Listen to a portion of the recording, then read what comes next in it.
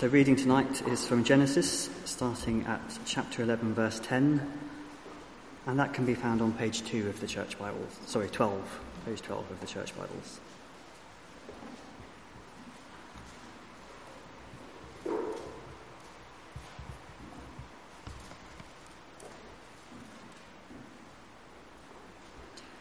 So the reading is Genesis 11, verse 10 through to chapter 12, verse 9. This is the account of Shem's family line. 2 years after the flood, when Shem was 100 years old, he became the father of Arphaxad. And after he became the father of Arphaxad, Shem lived 500 years and had other sons and daughters. When Arphaxad had lived 35 years, he became the father of Shelah. And after he became the father of Shelah, Arphaxad lived 403 years and had other sons and daughters. When Shelah had lived 30 years, he became the father of Eber. And after he became the father of Eber, Shelah lived 403 years and had other sons and daughters. When Eber had lived 34 years, he became the father of Peleg.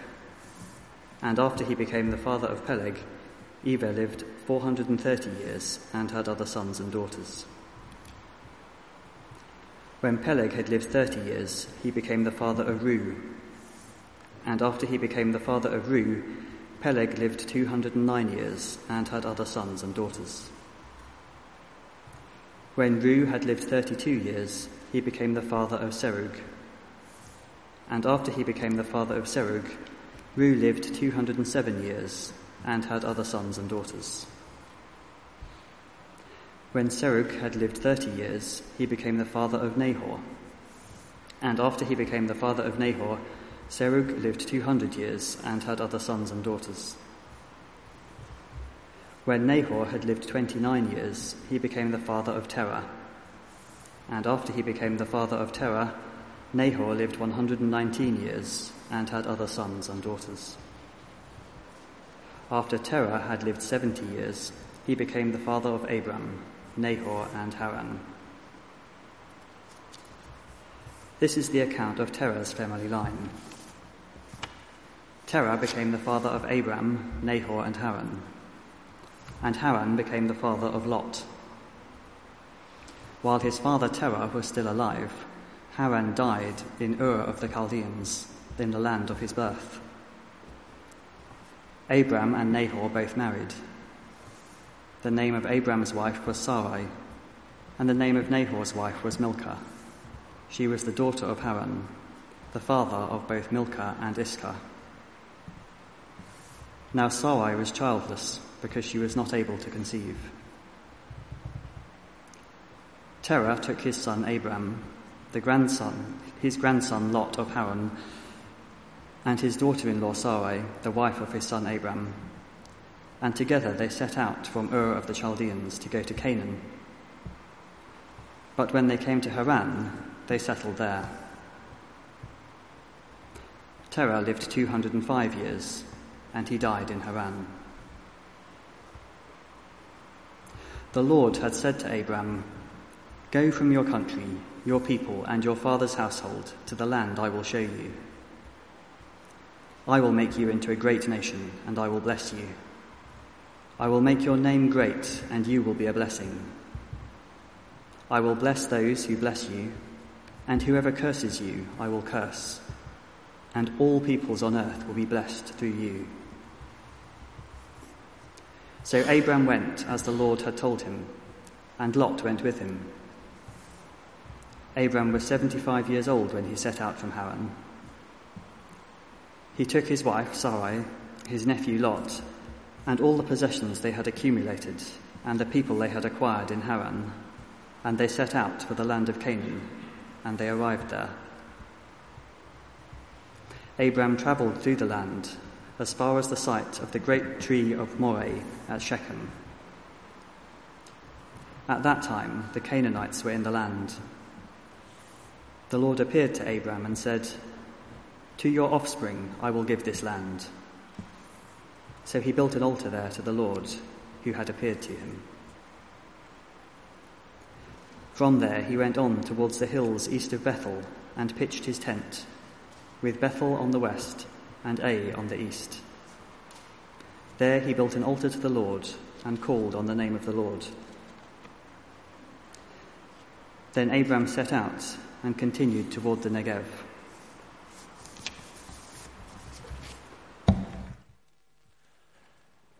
Thank you very much, Matt, especially for taking us through all those names. Do keep that open. I'd like to start by taking you back to August 2002, which, if it shows you nothing else, shows my debt to John Tuckwell in teaching me how to preach. August 2002, I was on an Outward Bound course in Pembrokeshire, sort of St David's Head. We were doing sort of rock climbing and stuff. Rock climbing going up was absolutely fine. But then our instructor, Ben, started explaining this thing called abseiling to us. And he was going on about how cool and exciting it was. Basically, you got to pretend you were in the SAS, was how he put it. And I wasn't entirely convinced. I was sort of looking over this cliff face and thinking, that's a perfectly good and solid cliff face. Why would I want to lean off that in midair? That sounds quite dangerous. I'm not scared of heights. I am scared of falling off cliffs. Ben was great. Ben was trying to reassure me, to point out that everything was going to be fine, pointing out the ropes and the harnesses. There was something else on my mind. It wasn't that I was overweight as a 12-year-old. No, one of my friends did refer to me as a small whale. I think I called him something equally rude back, but never mind. Anyway, I wasn't convinced the harness could take my weight. I was like, Ben, aren't I a bit fat for this? Ben said, Rob, I've been doing this for years. I promise you the harness can take your weight. But just do it. Just lean away from the rock face. But what if, trust me? The Christian life is a lot like abseiling. There are commands. Stop clinging to the security of the cliff face and lean back out. And there are promises. The rope will hold. Sounds simple, but when you try and live it, well, it's like being told how to abseil for the first time. God's commands seem quite difficult and costly. And his promises, well, they seem a little bit unreal, unlikely. And this can be true whether you've been living the Christian life for years or you're still figuring out what you make of it all. You may have come here tonight exhausted and fed up with doing what God tells you to do. I'm sure we all have days like that, doubting the point of it all. Or looking in at Christianity from the outside, you might be thinking, isn't the cost quite high? And aren't these promises, the down payments, a bit meager? Well, our passage tonight contains a command and a series of promises made by God to a man called Abram, who will later become Abraham. The command is difficult and costly. He is to leave his home, his friends, everything he has known, and go to a strange land. And the promises seem ludicrous. They fly in the face of everything a rational human being would believe. Back in 2002, after more than a few moments' hesitation, I did lean away from the rock face. And I was there, suspended in midair, and it was glorious. It was a gorgeous day. We're out on this headland, sea breeze. Everything worked. Ben had made good on his promise, just as God would. Our passage goes to show us how Abraham trusted God, and because of that, he obeyed. We will only keep going with God when we listen to his promises. And that's why we're going to think tonight about those promises in more detail. We're going to ask 3 questions. To whom does God make promises? What are God's promises like? And how should we respond to them? So first, what kind of people does God make his promises to? What kind of people do we need to be? There are many times I've sat in church wondering whether I am good enough for God, religious enough, holy enough. And we might think this as we come to Abram. Because after all, who was the last person in Genesis whom God had spoken to? It had been Noah back in chapter 6.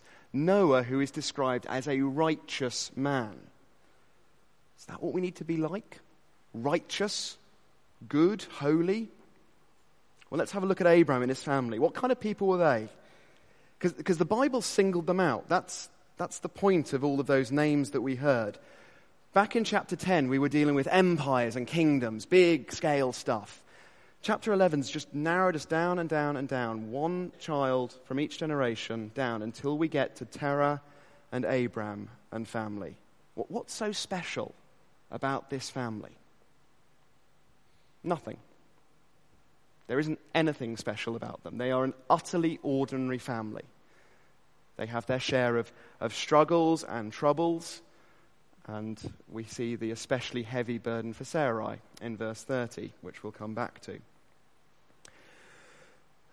But if you've been here the past few weeks, you'll know that there's been a pattern through Genesis from chapter 3, the fall of Adam and Eve, all the way through to chapter 11 and the Tower of Babel, of humanity getting it wrong, of every inclination of the human heart turning to evil. And this is still going on with Terah and Abram and family. The original readers would probably pick this up better than we can, so we need to do a little bit of digging. We need to notice where they live. It's called Ur of the Chaldeans. It's a big city in southern Iraq. Wealthy city, lots of trade and lots of commerce, people coming and going. And it was a city filled with temples. We've excavated many of them in recent decades. Many different gods and spirits. Chief among them was a god called Nana Sin, god or sometimes goddess of the moon. And the inhabitants of Ur had built a massive temple right in the middle of their city to worship the moon. Surely Abraham's family didn't get involved in that sort of thing, did they? The ancestors of Israel who worship only one God.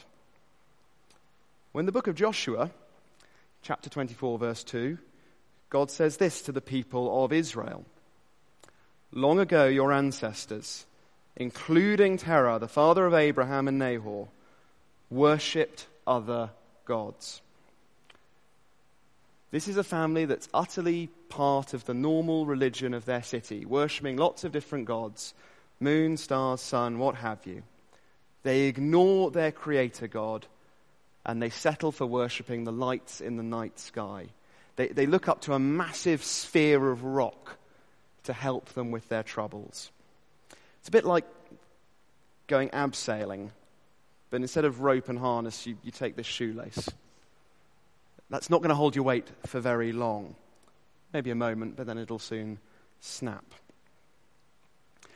It's easy for us to mock the moon worshippers of past ages, but we are not so different. We have our struggles and our frustrations, just like Abraham. And like Abraham, we seek our refuge in the wrong place. What is it for you? What picks you up when the day seems long? For me, it's often as simple as a packet of digestive biscuits. But I'm sure there are many others we can think of that we wouldn't want to admit publicly at the front of church.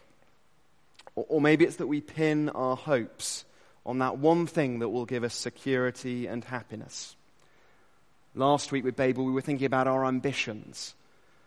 Well, this evening, what is it that we just seek for our refuge? Just that hope of a good job with a pension or a happy relationship and so on. We all do it. We all seek help in the wrong places, just like Abraham's family worshipping the moon. And I'm sure there'll be times when that makes us think we must have disqualified ourselves from God ever wanting to have anything to do with us. Do you sometimes feel as though the harness isn't quite strong enough to hold your weight? That the burdens, the struggles, and your own failings are just too much for God to bear them up? Well, if we do think that, we need to see who God makes his promises to. People who struggle, people who ignore him, people who worship his creation instead of him. These are the people God makes promises to. The promises of God are not for special people, they are not for holy people or for good people. They are not for people who have reached a minimum qualification. They are for anyone. And this makes our next point all the more remarkable when we look at what kind of promises does God actually make. Abraham's just been getting on with life, occasionally worshipping the moon, most of the time looking after his flocks of sheep. And then chapter 12, verse 1, the creator of the universe starts talking to him. And what does this creator God have to say? I mean, you can imagine what he might have said. Boy, are you in trouble, Abraham. What on earth do you think you were doing, worshipping the moon rather than me? Here is a list of the things I'm going to need you to do to make up for it before I'll even consider talking to you. No. What does God say? Well, first there is a command. Go from your country, your people, and your father's household. Is this a test? Is this how Abraham's going to make up for all those years of ignoring God? No, look at what God says next. Go to a land I will show you. I will make you a great nation, and I will bless you, and I will make your name great, and you will be a blessing. I will bless those who bless you, and all peoples on earth will be blessed through you. Blessing, blessing, blessing. That is what God is up to. And it is something God is going to achieve, not Abraham. There's no conditions here. No, if you do this, then I might do this. All through these verses, 1 to 3, I will show you, I will make you, I will bless you. I don't know what Abraham expected, but I'm pretty certain it wasn't this. He has nothing to recommend him, and yet God is going to bless Abraham beyond anything he's imagined. And that is true of us too. Now, obviously, some of these promises are specific to Abraham. God does not promise to make each one of us into a great nation. He doesn't promise to give us property rights in the Gaza Strip. But that promise of blessing is a promise for us. And you get this in verse 3. All peoples on earth will be blessed through you. We've narrowed down and down and down in Genesis to this one family. But God is clear, this one family, their blessing is going to affect people from all over the earth and throughout history. People exactly like us, 4,000 years later on the other side of the world. The Apostle Paul in the New Testament thought quite a lot about Abraham. And he speaks of how in these verses God was preaching the good news about Jesus in advance. A little bit like a film trailer. It's a taste of what is coming. Which is why it says, in you shall all nations be blessed. Because if we believe the good news about Jesus, wherever in the world we're from, these promises of blessing are for us. Like Abraham, there's nothing to recommend us. We've often ignored God, and yet the blessing is for us too. Now, what does this blessing actually involve? Is it something you do when people sneeze from the pollen count too high? Well, no. Elsewhere in the Old Testament, it speaks of blessing as God making his face to smile on you. It is saying God is for you. God is on your side. And we get this idea just with that verse 3. I will bless those who bless you, and whoever curses you, I will curse. God is so completely on Abraham's side that it's as though history is now going to be divided between those who show favor to Abraham and those who don't. I was thinking about this. It reminded me quite a bit of NATO. It's been in the news recently. But actually, there's a lot of parallels. The whole basis of NATO is that if one member state is attacked, it's treated as an attack on all of its members. They have promised to fight for each other. Now, obviously, some NATO countries are a lot stronger than other NATO countries. That was definitely true when it was founded back in 1949. The countries of Western Europe were exhausted by the Second World War, still recovering. And then you had the US with all of its planes and its tanks and its ships. But that didn't matter. The US had promised to protect those fellow members of NATO.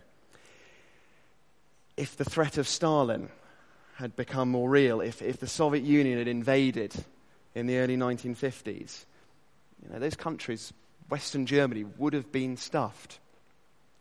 But because of NATO, it wouldn't have been an attack just on West Germany. It would have been an attack on all of NATO.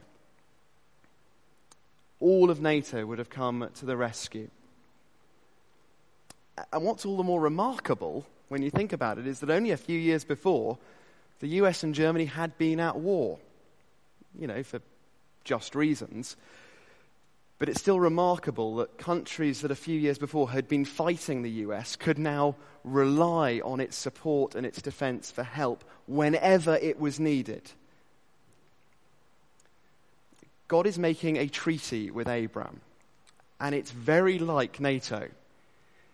God, by far the superior, powerful partner, despite everything Abraham has done, promises, I will protect you.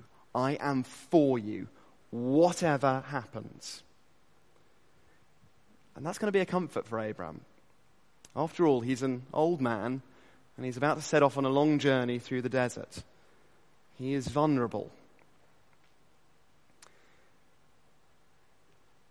And yet God has promised to protect him. Now, it's worth saying, we or Abraham have nothing that we can bring to force God into this treaty, this contract.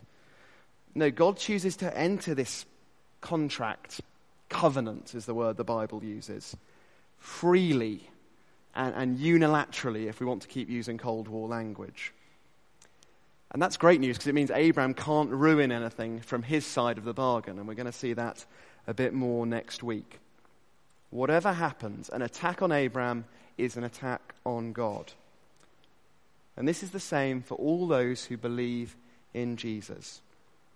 God is for you. He will never stop being for you. He will never look on you with anything other than a smiling face, which will work all things only for your ultimate good.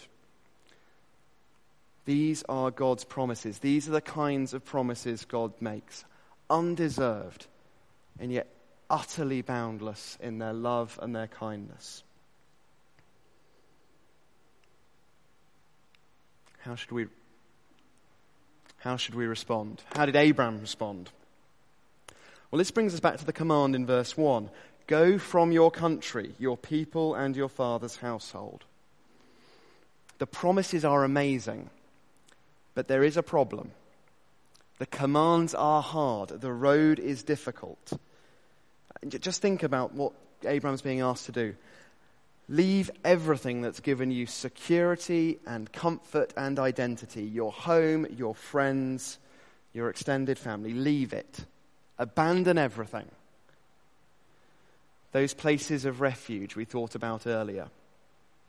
Just think what it would mean to abandon them, to turn your back on those desires for good, walk out the door and never look back.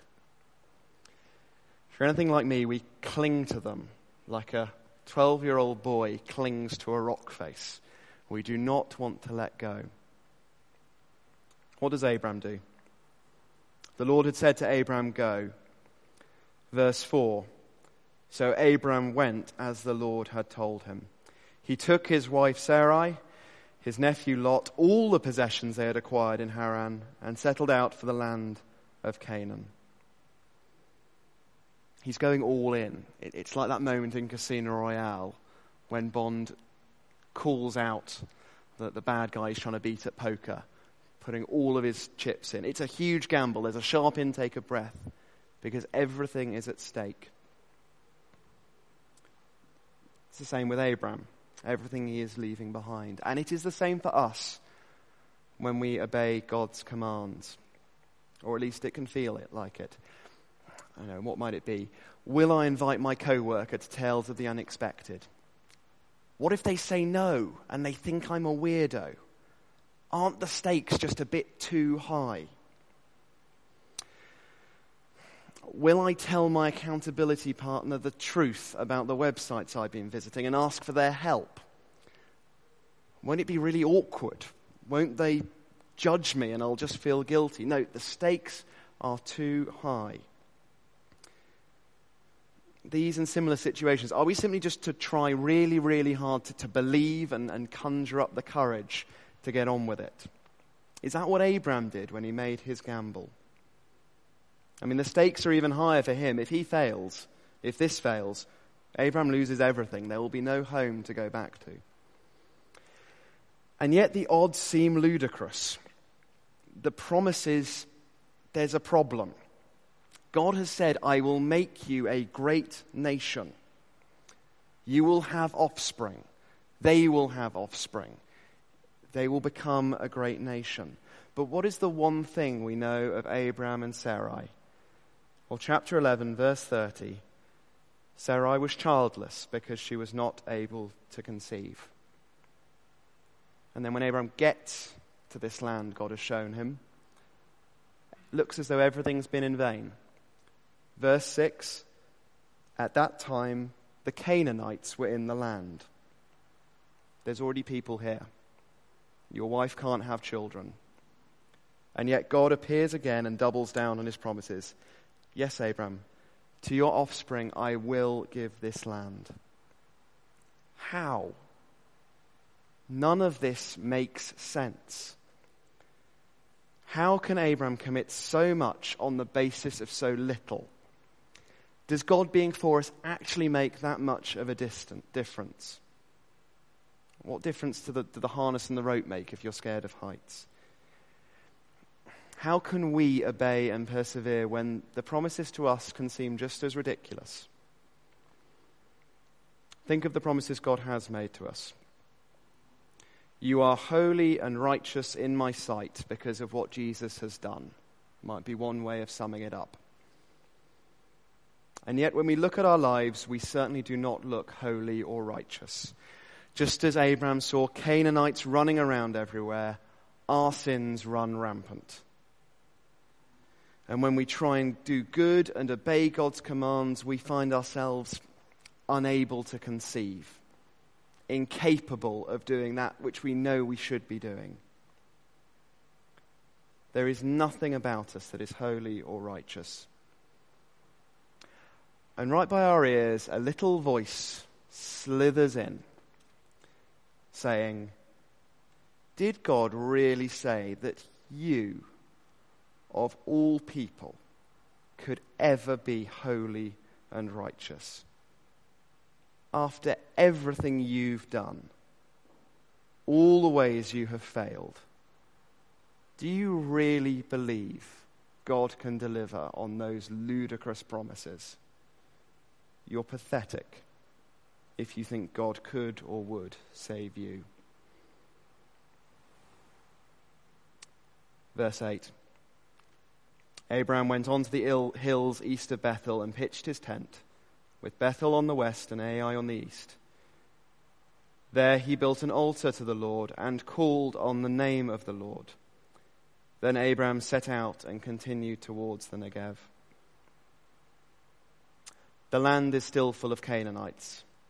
Sarai is still unable to conceive. Our lives are filled with our sins and our failures. But the whispering serpent has made one fatal error. The one who makes these promises is not some powerless moon god. He is not like us humans that he should lie or change his mind. The one who makes these promises to Abraham and to us is the one who in the beginning created the heavens and the earth, who looked out on the empty void and said, "Let there be light." And there was light. And he saw that the light was good, and he separated the light from the darkness.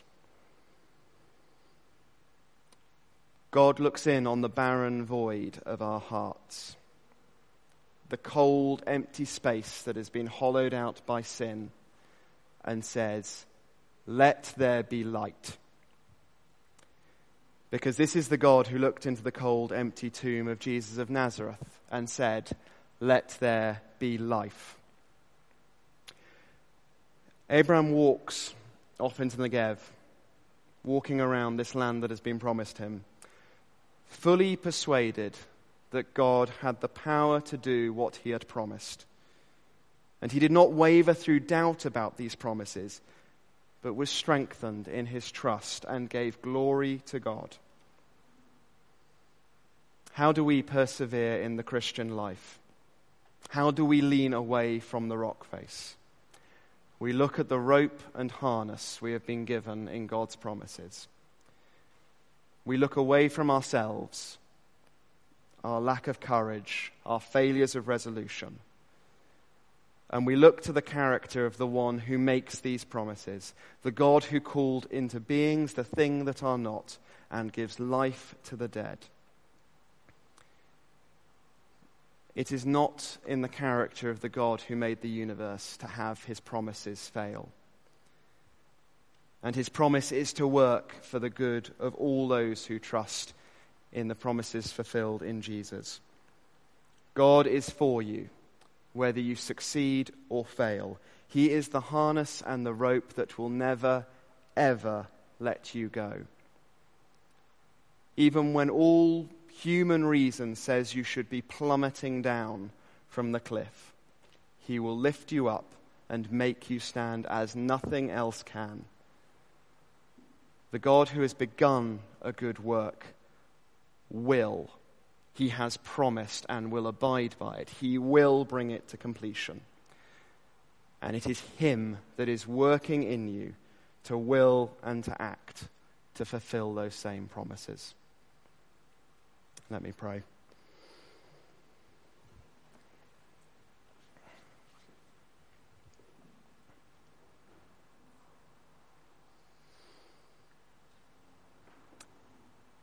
Heavenly Father, we look at ourselves. We look at humanity following the fall of Adam and Eve, and we see that there is nothing to recommend us. Nothing that could make you bless us or favor us. And yet in these verses we see the great turning point of your holy word. When you spoke into the chaos and the mess and the sin and made these promises to Abraham, which endured and bore fruit even in the life, death and resurrection of Christ, such that these are promises to us too. Lord, give us the strength to believe and to trust, and in trusting you alone to obey all of your good commands, knowing that you cannot do other than to work all things for our good in Jesus. Amen.